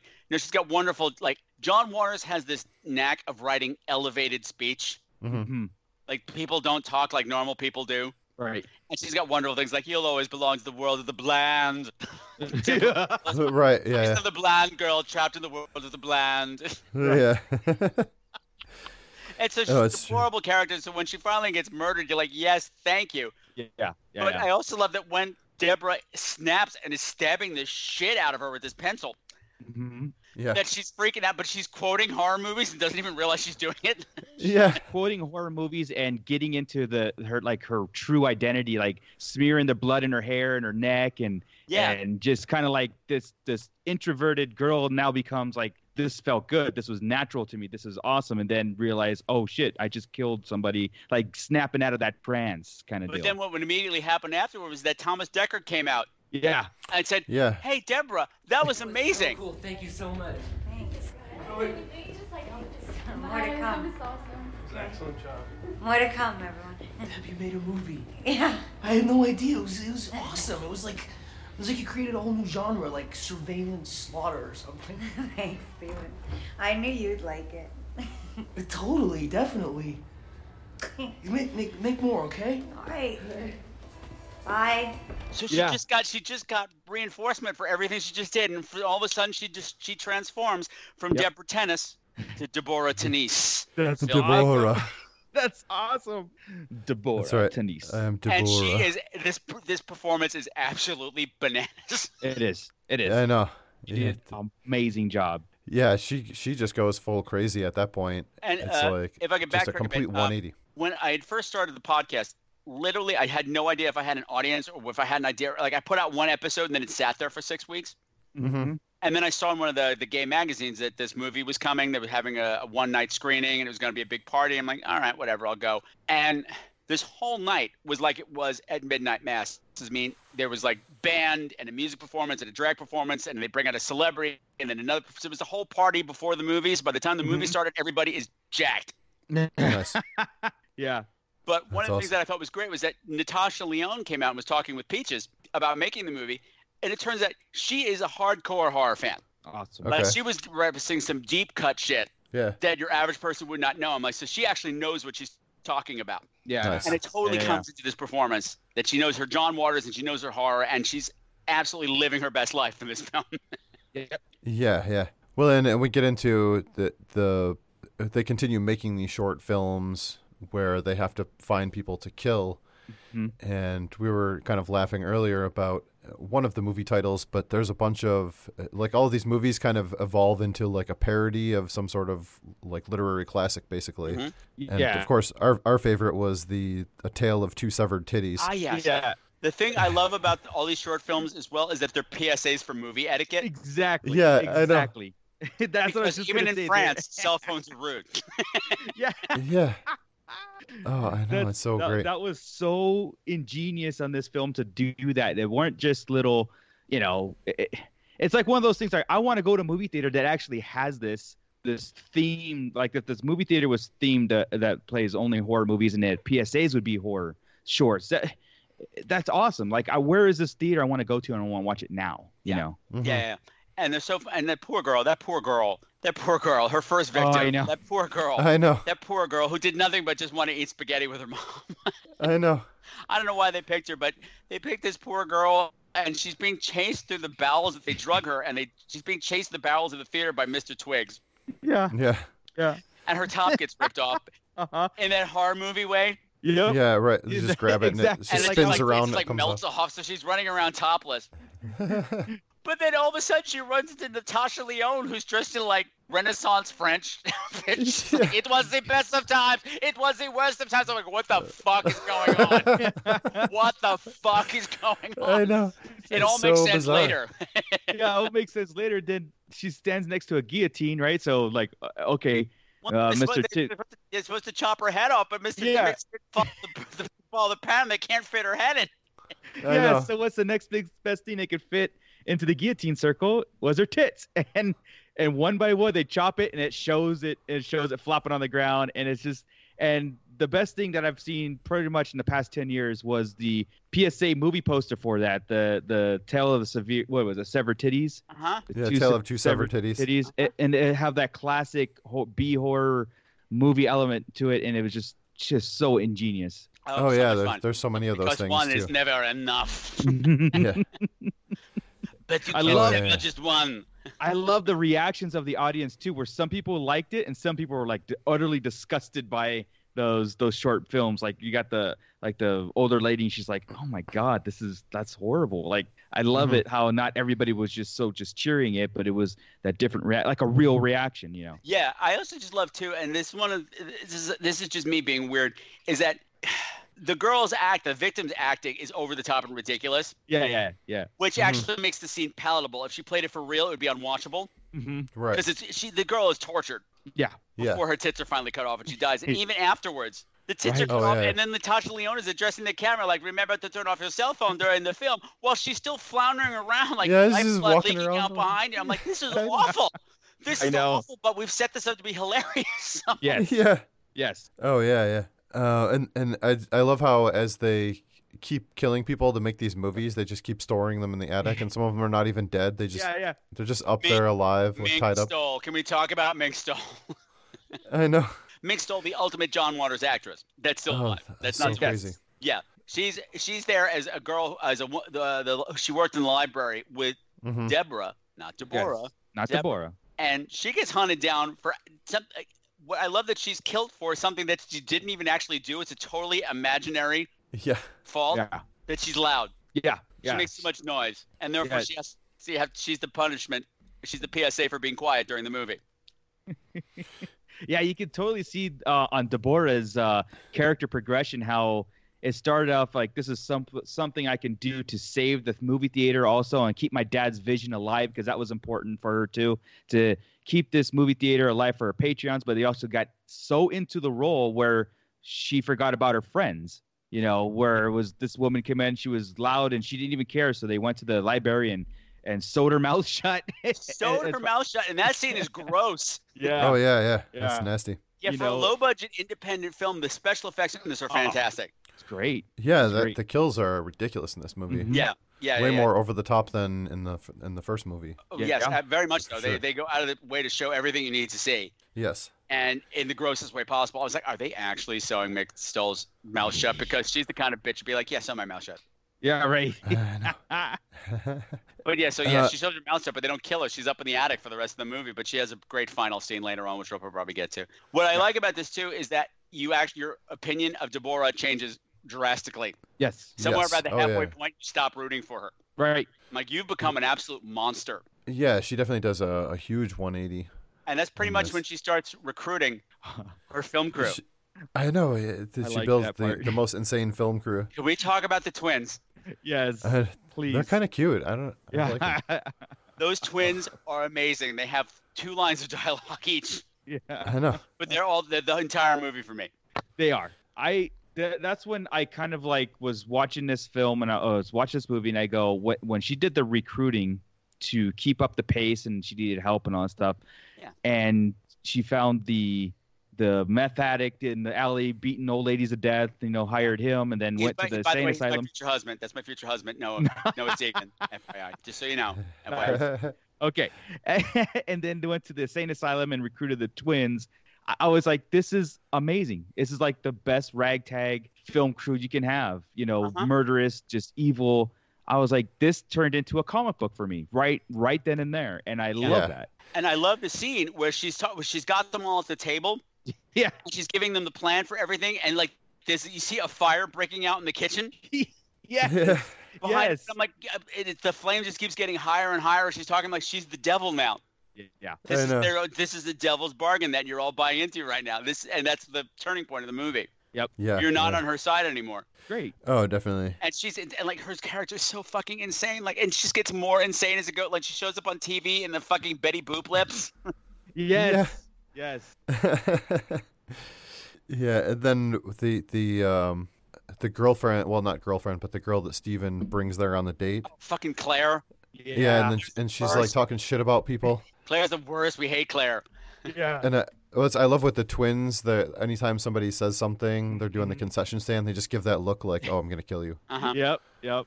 Uh-huh. And so they hear her talking shit, and they just look at her like, you're dead. Yeah. Claire's death was good. Yep. Oh, it was brutal, too. They really stabbed the fuck out of her on the toilet and showed it. Yeah. I know. I like how when she farted, she gave it a little smirk, like a smile. I Like, I don't know why. good. That's funny. But the performance in this that blows me away, Cassandra Peterson. Thank you. Yeah, Thank you. the She's always Steven's great. mom. I know, Yeah. but see her not Elvira, but I mean, Right. I was so invested in her character. Mm-hmm. I loved her mom so much because she plays Thomas Decker's mom. Yes. We haven't gotten into it all yet. He's this troubled teen who loves horror movies. He's us, Right. basically. Yep. And he's finding himself in more and more trouble the more and more he gets involved in this theater. Mm-hmm. And she's the concerned mom. And in other movies, it would be played a certain kind of way that we're used to. Right. But she's so positive about everything. Yeah. She's such she a keeps great trying. mom that I'm like, I love her so much that at a certain point I went, oh my God, they're going to kill her, aren't they? Yeah. I was very concerned. They're going to Justine her on my ass. And I was very concerned for Cassandra Peterson for the rest of the movie. And I think that's a huge testament to her because she was not in her wheelhouse. She's Right, not right. Elvira at all. There's no trace of Elvira in this character at all, except on her son's bedroom wall. Yeah, which was amazing little cameo thing. Like she's asking him, the Decker was like, "Oh, there's a girl, and she's an older girl," which he's talking about Deborah. Yeah. He's talking about Deborah, that he's in love with her. He's followed her in this movie theater, and and his mom, Cassandra Peterson's going there. Like, so you like older women, okay? And she looks at the poster above, and it's Elvira, and it's just like classic, right? Like, of course that was coming, because I saw that poster first thing on that room, and I was like, they're gonna reference it somehow, obviously, That was the only moment of like self-aware smirking that this movie does too. Yes. And this movie could have been filled with it. Yep. Oh, totally. And they don't take that route, and I think that's really smart. Mm-hmm. Yeah. And the Steven character, I love his sort of best friend. Yeah. Not his girlfriend, Judy. Yeah. Is her Judy's name? great. Yeah. Judy's great. I loved her too. And I was very concerned about her too. Yeah. Oh yeah. And she gets in some real peril for sure. She sure does. I just want to mention the casting on that. So you got Steven and his three friends, and Judy's like, the love interest, but they're friends, right? They're friendly, right? They're not really boyfriend, girlfriend, but you can tell there's a little bit of a spark there. And then the other two friends are, to me, when you look at the four of them, and I'm not just talking about like image or whatever, I'm talking like it felt real. They felt like high schoolers. Thank you. That's what I said when I covered it on my show. I said during the past Podathon. This past October, I said that these four didn't feel like they came from Central Casting and they threw them in golf clothes. Right. They felt right. They felt right. They acted right. They had a chemistry together. Like, these are four friends that have all these inside jokes, and they just meshed well. You buy into it. Like, there's life outside of school. It's just like, I sat back and I go, man, that's just awesome. Like, I don't feel forced. It doesn't feel like these are 20-year-olds playing 16-year-olds kind of stuff. Right. Oh yeah. No, the kids are great too. They, especially the Judy and Steven kind of back and forth that they have. No, again, both smart actors making smart choices, and just with smart writing, like the conflict, and also it's even brought into question, like Steven's sexuality comes up at some point. Right. Mm-hmm. Yeah, from his mom. And again, that's done in the nicest possible way. Mom handles that in the way I wanted my mom to handle that. Right. I mean, she doesn't go about and ask. She just says something, and then Steven just says, like, "I'm not gay, Mom." And she goes, "Well, it's okay if you were, And which, given everything that was going on with Thomas Dekker at the time, yes, it's a nice scene to see. I can, and his character, I can relate a little bit with my own personal experience growing up, because I went to Catholic school for 8 years as a kid. Okay. But I would write in my 17 years. I went. Keep going. Yeah. So I would be that. I'm honest to God. I was with the Gore Zone magazines and the Fangoria magazines, and on our OPG folders, I would draw all kinds of just horror stuff all over my folders. And the teachers got a hold of. Actually, a student saw it and reported me to the principal office, and I got brought in, and also my mom was involved. It's like, so he likes horror movies. Like, who cares? I had pictures of Phantasm on my wall with the bloody priest and everything. Oh, anyway, that's a whole different thing. But it's just one of those things where you just don't let the kid express himself any way he wants. It doesn't have to be like this troubled kid that loves blood in a fictitious way. Right. It's not that. If I saw it in real life, I'd faint. Okay, I get a bloody nose, I faint. Real life horror, forget it. But yeah, I just related to the Stevens character, about him in this movie, about the school didn't believe him. They accused him of all kinds of bad stuff. He was like, and he was just kind of like, whatever, just leave me alone kind of deal. Yeah. And he gives a great little like defensive horror and of when he's on Deborah's side, he gives like this whole thing between him and Judy, where he's talking about the importance of what she's doing and the stuff about her being a female filmmaker and how the horror movies are not real. Hey, so, did you have fun Friday night? It was all right. All right, you're kidding, aren't you? The short was incredible. Deb's already like a film hero or something.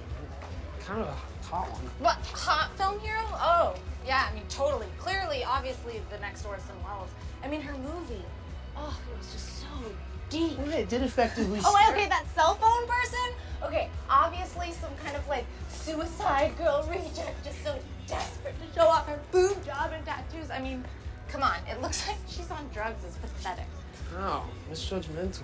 What the? Okay, that movie sucked. I mean, she's a woman making this misogynistic crap for a theater full of, like, Peter Jackson dorks, who, by the way, have nothing better to do on a Friday night. Right, so you really didn't like it, I guess. What?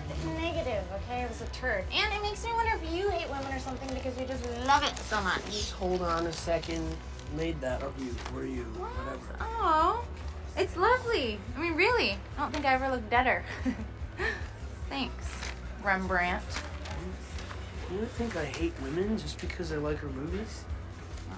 Dude, that's really stupid. Just because I love horror movies. Did you not see those special effects? Or her mise en scenes? Or that boob shot is already a classic. All right, I got it, Vincent Price. Can we let's go eat? No, please, you're not even listening. You said it yourself, okay? She's a woman making these movies. Well, Miss Feminist, in all of history and all the annals of horror, there's never been a great female horror filmmaker. Don't you see how important that is? That's happening right here, right now, in our own backyard. It's inspiring. Okay, come on. I like Peter Jackson. But then it just keeps coming up where they are just like, oh, you watch horror movies, so that means you murdered my daughter that disappeared when you were with her. Right. It's like, what the fuck, man? Right. I just think, like, and that's a real thing, you know, especially in those kind of conservative societies, you know, like I said, with going to Catholic school, you find, it's not with the teachers that got mad at me, it was the other students, my classmates that were like, he's a weirdo, you know, kind of stuff, which I take in pride. So thank you very much. Yes. Because I want to be like you. Right. No thanks. Well, I like that the other bitchy high school girls that kept talking shit about him. Oh, they're awful. they got their. But they're like the only thing in his world that are totally out of a John Waters movie. Those girls are so out of control, bitchy. I love them so much. And they got they got a nice payoff with them. Yes. Whew, that one girl got it bad. Oh yeah. Yeah, just going back to the screening that I went to, and this whole big musical number and like introduction to the whole thing, and they were handing out little cups of juice for us. Oh really? Before the movie, before you even saw anything. And they're like, just hang on to it. They're hanging on to it. I'm like, what's this about? That's awesome. Right. I love that. And so when it finally paid off, I'm like, oh, you sick sons of bitches. That's really awful because, well, like we've had great success with these short films. But now Deborah has to make her first full-length film. Right. And it's going to be this new technology that makes the audience part of the film. And basically what she's planned is a huge Jonestown. Yes. She's going to be massacring everybody in the movie theater. Yeah, which is that's pretty fucked up. Yeah. But the way she did it and the way it was presented as this big presentation, of course they're filming it and the audience is kind of like, all right, like kind of like one eyebrow up kind of deal, not knowing what's going on. She's giving this elaborate speech and she was going to poison everybody and have this huge thing. I just love that buildup because in one way I'm thinking like when I'm watching this, I'm going, is this it though? Like, cause you can't just kill 100 people in a theater and think that you're just going to continue doing this. Is this she's going out with a bang, knowing like I'm doing this to be as her finale? I personally think she thought she could pull it off. At that point, she is unstoppable. Yeah.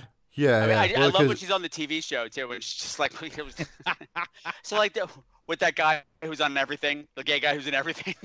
Yeah, right. What is it? The Morning Fog. The Morning Fog show was.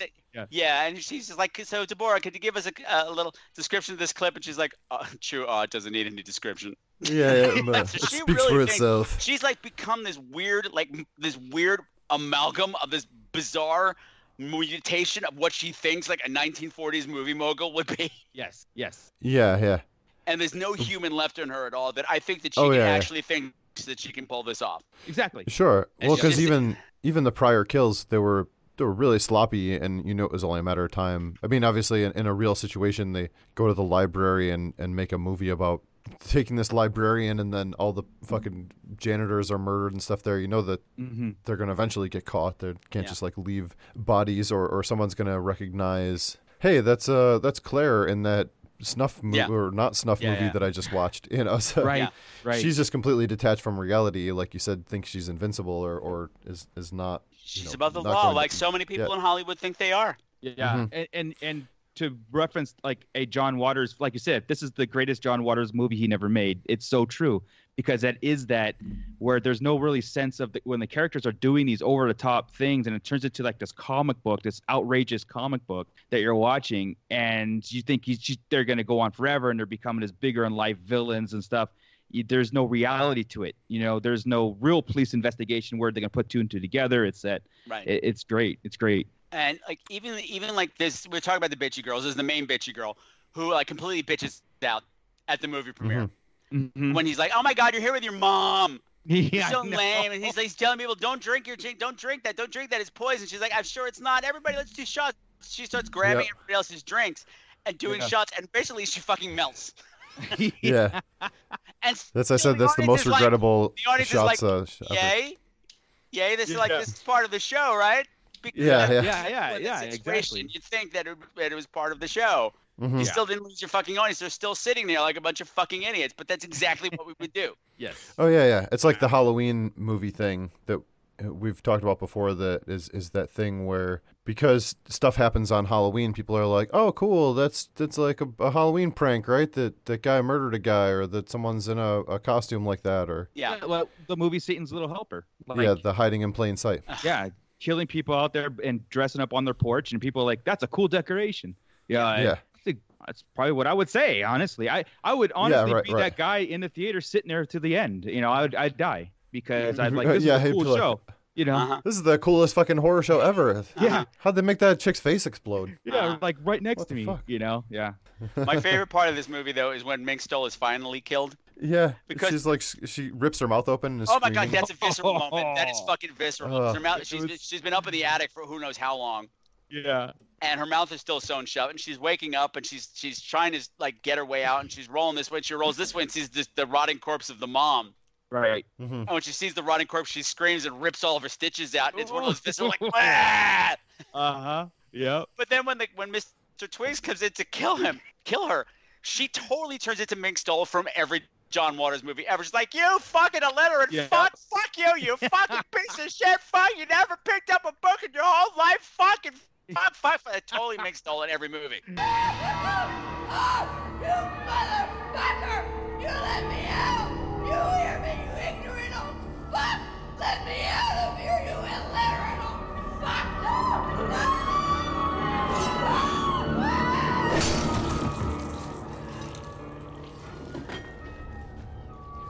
Told you this shit. Yes. And we finally kills her with the axe and goes, "I told you to shh." I told you to. No. He was great. I love Mr. Twigs. Yes. I love Mr. Twigs. We should all have a Mr. Twigs in our life to clean up our messes. Absolutely. Oh yeah. I feel he was like the Vincent Price throw. Maybe. Yes, I'm sure if he was still alive, Vincent Price would have been, "Yes, I would love to do this role." Oh, he would do it in a heartbeat. Yeah. The one other thing, when they did the big premiere, and then all of a sudden, out of nowhere, the crackhead or meth head guy Adrian was just all of a sudden a cross-dresser too. Yeah. And I was like, what the? Why is he fucking cross-dressed all of a sudden? Well, I mean, he's a meth head in San Francisco. Yeah. And don't you judge anybody. Don't you judge anybody. He was like kind of, I don't know, scary as one. I was like, oh, I'm kind of scared of him. It's your husband you're talking about, so leave me alone. But by the way, if you recognize him, he was in A Dead Girl, and he's been in a bunch of small, ton of independent horror, and he's always fantastic. Starry Eyes. Mm-hmm. Yeah. Yes, and he was so fun. He was funny. Like his dialogue was like hilarious. Like when they were cleaning the bathroom, and when Steven's character came out and he was confronting the twins, throwing out the Claire when they dropped her up in the bathroom, and his dialogue was like, "Yeah, she got into a cab," and his mannerisms were so funny. Yeah. No, I like the just the weird stuff like that just happens all of a sudden. It's like, okay. No, again, it's like one of those things. The comedy is just enough. Yes. That you never lose the horror. Like I was still very concerned about Judy. I'm very concerned about Cassandra Peterson for this entire up until the moment where all of them were Claire. I'm like, okay, good, now I can breathe. There you go. Yeah. No, not so worried about Claire. She was fine. No, Claire was a bitch. Claire deserved what she got. Yes, that's right. They're talking real. Talking on her phone. I know. They're real. Yeah. Fuck you. The jewels on your phone are real. Fuck you. I know, you bitch. And then they showed later her phone. They were like taking all the jewels off to save them for the money. Damn right. Yeah. I like the part that it's not even really played up that much. For that, they're having like soup and a movie for the homeless. Yeah, I know. Yeah. And the cops whole thing show is up. the whole thing is just to scout out more victims. Like, get her. Yeah, yeah. Get her. Get her. Get her. Yeah, it's just a victim mill. I know, it's Well, great. That's so awful. And the thing is that I did this during my pledge drive for homeless kids. Yeah. Like, that was okay. This might not have been the best choice, but I adore this movie. I adore Peaches. I love everything about it. Yeah. I know. So as we get towards the end, I like as everything goes completely crazy, the ceiling collapses and the people start falling out. Yeah. And we got a little bit of a human totem pole moment where the Yeah. the severed body of the librarian lands on top of the guy's Stop head. my husband. Yeah. That's the that way was he ridiculous. died. Yeah. Yeah, I thought that was pretty funny. And then they ended up actually killing Deborah. Yeah. Which I was shocked because I thought they were going to let her go, and then they were just like, nope. Yeah. That's it. It's over. I was pretty surprised by that. I thought that. Well, they had the little more like, well, you know what? No one should ever make a movie about this because if they make a movie about this, then Deborah lives forever. I know, yeah. And if And they then did. If we did make a movie, Deborah lives forever. Deborah still wins. Yes. Mhm. Yes. And the twins, instead of going back to jail, just Love took it. turns stabbing themselves to death. That which was made fucked me love up. them even more. That was fucked up. That was totally fucked up. They're like, you're going back to jail for a long time. They're like, Nah. all right, let's do this. Yep. Remember what we thought about this whole time because they never spoke a word, so they had to stab each Yeah. They had stab a each couple. other. They had 2 lines of dialogue each. Yeah. I know. They didn't need Cool. dialogue. They didn't need dialogue. They They were didn't fucking need it. Wednesday Addams from hell. Oh, I know. Guns too. Yep. I loved it. And somehow I still loved it. adorable too. Yeah, dude. Awesome. I would date him. Yeah, of course. I dress like them. Yeah. I assume if you dated one, you'd have to date both. I Well, feel like they don't go anywhere individually. No. I'm worrying about what the other one was doing the whole time. Yeah. Cool. So unless anybody has anything else, we can kind of go into our final thoughts Well, I here. just And wanted to say that, like, I started oh, we lost started you. my podcast. Okay. I did not know if I had an audience. Oh, crap. I hit the clitoris. Did I hit the clitoris? You hit the, yeah, Right. yep. People are like, what did he just talk about clitoris for? That's the mute button. It's my mute button. Don't ask questions. It's very sensitive. But I did not know if I had an audience. I'm like, am I doing this for any? But then I got to the screening and I'm like, holy shit, here's my audience. Yeah. This is literally an audience full of gay horror fans that I've Sure, never met before. Like, I've never met any other gay horror fans up until that point. And I talked to Peaches afterwards. I'm like, I was going to do this show and I didn't know I was going to do it. And now I'm going to do it. It's all because of you. And she's like, that's nice. But you go, girl. So, but anyway, no, now Peaches is a close friend of mine. And Cool. and without this movie, I would not have a show. Sure. So Very cool. No, that's it's a cool. very And important piece of cinema for me. And I think it's brilliantly fun. Yes. well, and the cool thing to hear you say that is, like, there's not really any. There's no like overtly gay character. I mean, there's people that are cross-dressed, but they're not necessarily There's lots of drag gay or queens in it. straight. There's They're lots just of drag queens. in Yeah. it. And there's lots of in jokes in it too. Like Peaches Christ is a character in the movie playing herself. She Right, pops up every right. now and then. Like there's a scene early on with the girl with the tits that where gets her tits cut off. When Oh, she's yeah. when she's talking with Deborah, she's like, "Well, I'm a girl," and Peaches Christ is behind her and rolls her eyes because that's Peaches Christ's signature song. Okay.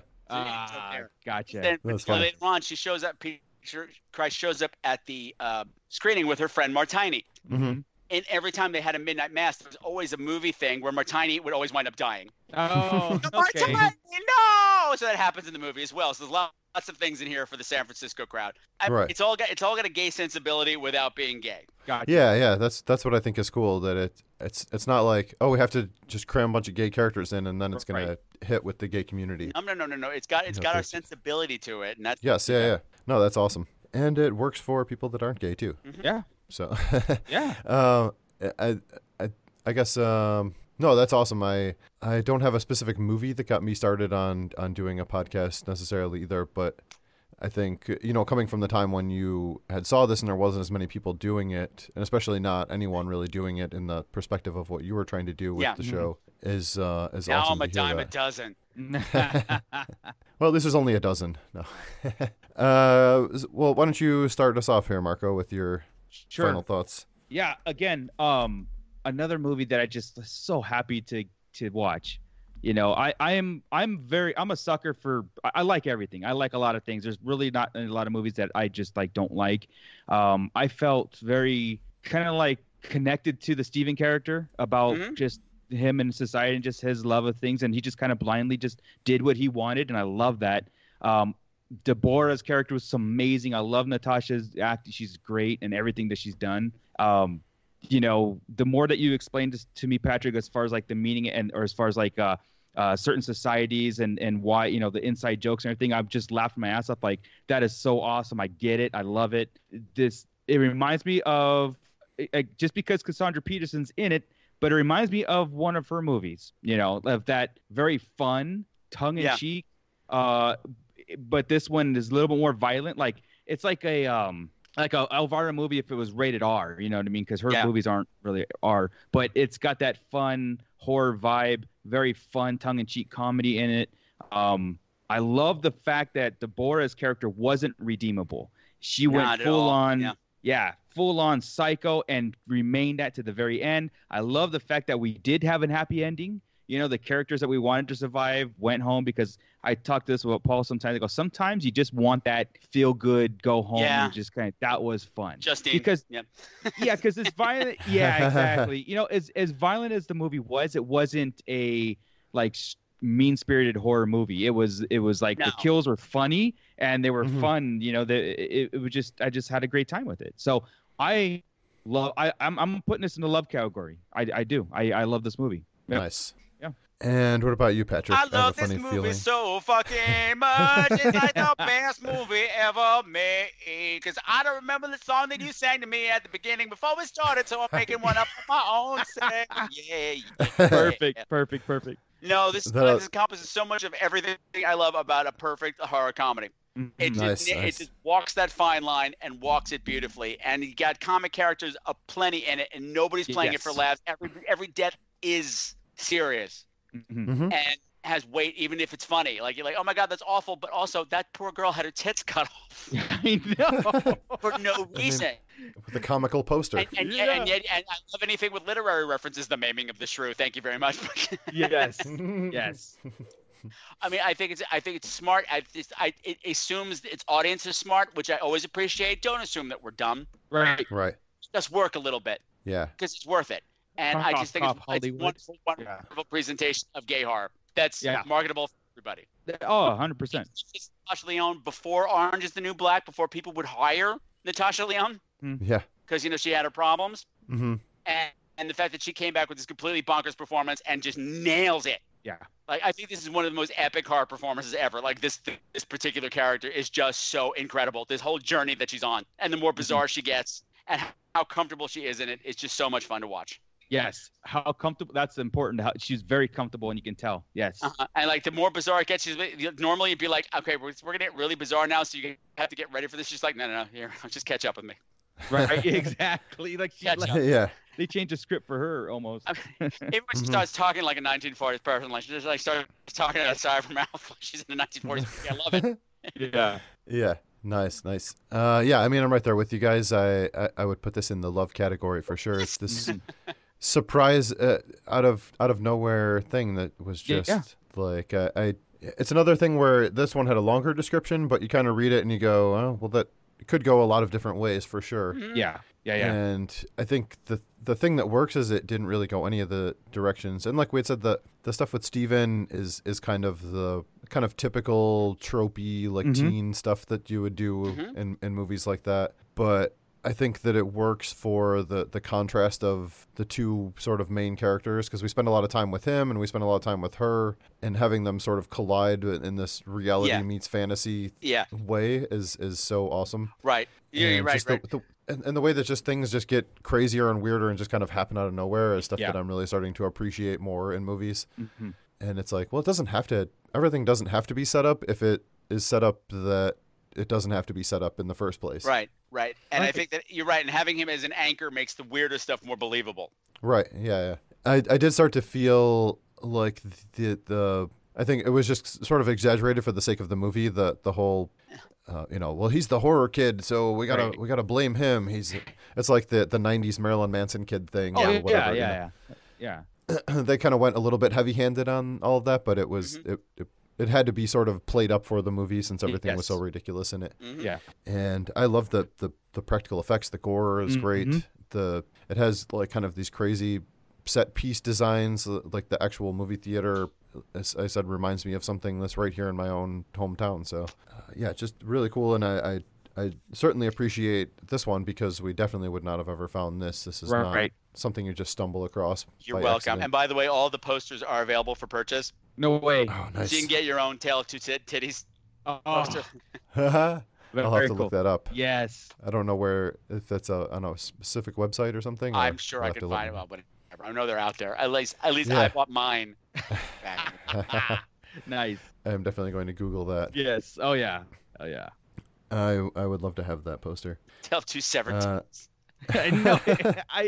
I took a snapshot, sent it to people, and I'm like, check us out. They're like, what's wrong with you? And I'm like, no, you don't understand. It was the best of times, and because you talked on your phone during the movie, it was the worst of times. Yes. Yeah, I know. Well, and it's just funny because that is such a pivotal moment where it goes from absurd to just completely bonkers. You're like, okay, well, something weird is going on. Then you're like, okay, No, when she all of a sudden started spouting, like in the midst of all this mayhem, like it wasn't bad, like screaming. It was the best of times. It was the worst of times. Like, what is happening? Like, where are we now? Oh shit. We went to some cosplay nightmare. I don't know where I am, but I was right on board for the whole thing. I love this movie. It's so much fun. Oh yeah. No, it's great. Yeah. And I think it works for so many different people too because it's not too much of anything. It's people that don't particularly like a lot of comedy, like you had said, it's good for them because it's not, the whole movie isn't just crazy comedy. It has everything. No problem with comedy when it's done well. You have to keep a balance, and this keeps that balance. Mm-hmm. Great. All right. Well, I think that will do it for the movies here. But before we leave, we definitely want to say thank you again for this was fun. For hanging in and waiting until we can get this sorted to have you come on. Well, that was my problems on my end too. I mean, my life is a constant train wreck. I don't know how I put out a show every 2 weeks. To be perfectly honest. No, it's not easy being an adult for sure. It's really not. That's why I choose not to. I try not to. I have a lot of childish hobbies. Mm-hmm. Exactly. That's why I do serial murdering. Yeah. Sorry. I mean, the jazz link. I got nothing. We'll edit that. We won't. No, we won't. Okay. But yeah, no, thank you so much. I appreciate the time. I appreciate the movie recommendations. I'm definitely going to watch these movies again. I'm just glad you liked them. It's always a thrill to match people. I was actually explaining both of these movies to my son. He's about to turn 13. He's been watching horror since he's like 8. So this is not out of his wheelhouse. And I was explaining them to him, and he's like, those actually both sound really awesome. I want to check those out. Mm-hmm. So I believe I will be watching them again very soon. Well, awesome. Yay. Yes. Yeah, I'm spoiling another generation. Hooray! Corruption. Hooray! Pass it down. Yay. Hereditary. Yeah. Yeah, it's good for the kids. It's good for the whole family. Sure is. Just not that other movie you recommended with the guy that fucks people to death. But I want to watch it like right now. It's good. It's trippy. Yeah. Oh, shit. But yeah, thank you again. If you want to let everyone know where to keep up with your show and what is going on. Queens, where the podcast where horror gets gay. You can find me at www.screamqueens.com. I put out a show every 2 weeks. I'm on Facebook. You do a search on Scream Queens where horror gets gays. Instagram, Scream Queens Podcast. Twitter, Scream Queens. I'm all over the place. And that's all. I'm sorry. And I forgot to say that's Queens with a Z. That's right. Yeah, because there's a whole bunch of competitor podcasts that are using my name. Yeah, and I also found on some of the podcast apps, you have to put it in without the space, like all is one word, right? Scream Queens with a Z. It is one word. I had to do all these things to keep it separate from all these other assholes. Yeah. If you put it in a different one, it doesn't work. Yeah, you know what? I'm worth the wait. I'm worth the hunt. These motherfuckers. I'm worth the hunt. That's why I've been doing this for 9 years, and these other people will be gone in a year. Thank you. Well, maybe we'll find them and put them in Marco's next movie. Ooh. I'm always looking for actors. I just chubbed a bit. I just chubbed a lot.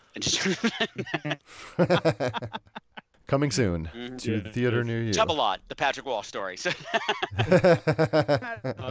The story of how the other Scream Queens get killed. But yeah, no, this has been great. We look forward to talking to you again sometime soon. Hopefully. Thank you very much. Pick a couple more crazy movies to have fun with. Maybe we could do a John Waters retrospective or something. Oh yeah. Oh gosh, Female Trouble any day. I could talk about that movie all day. Nice. Well, you can be our John Waters fairy podfather. Oh, okay. I will accept that job. You can escort us into the world of John Waters. Okay. Into the waters, if you will. Oh, to the waters. I see what you did there. Oh, I'm probably the first person to ever make that joke. Well, today, anyway. Yes. And you're fired. Oh, damn it. All right. Well, obviously, if anyone's listening to the show, you know where to find it. But if you would like to leave us a rating or review on iTunes or whatever podcast app you're using, that would be great. And if you want to keep up with us, we are on Facebook and on Instagram as Who Will Survive Horror Podcast. And I think that will do it for tonight. Thank you, everybody, for listening, and we'll see you next time. Bye.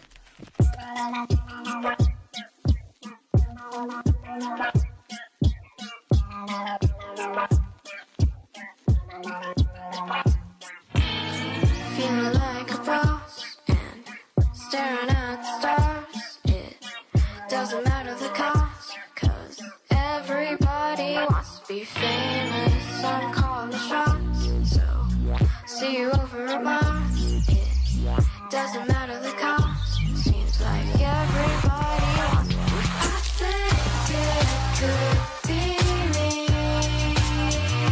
The world's too small for me.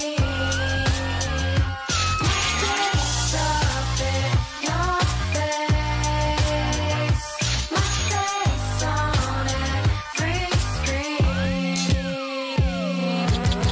Feeling like a boss and staring at the stars. It doesn't matter the cost, 'cause everybody wants to be famous. I'm calling the shots, so see you over at Mars. It doesn't matter the cost, seems like everybody wants to be. I think that you and I could set the world alight. 'Cause we're all stars tonight. Just need to figure out you're running the box, staring at the stars. It doesn't matter the cost, 'cause everybody wants to be famous. I'm calling the shots, so see you over at Mars. It doesn't matter the cost, seems like everybody wants to be famous. Everybody wants and nobody's ashamed. Everybody wants you to know the name. Everybody wants and nobody's ashamed. Everybody wants to be famous. Everybody wants and nobody's ashamed. Everybody wants you to know the name. Everybody wants and nobody's ashamed. Everybody wants to be famous. Everybody wants and nobody's ashamed. Everybody wants you to know the name. Everybody wants and nobody's ashamed. Everybody wants to be famous.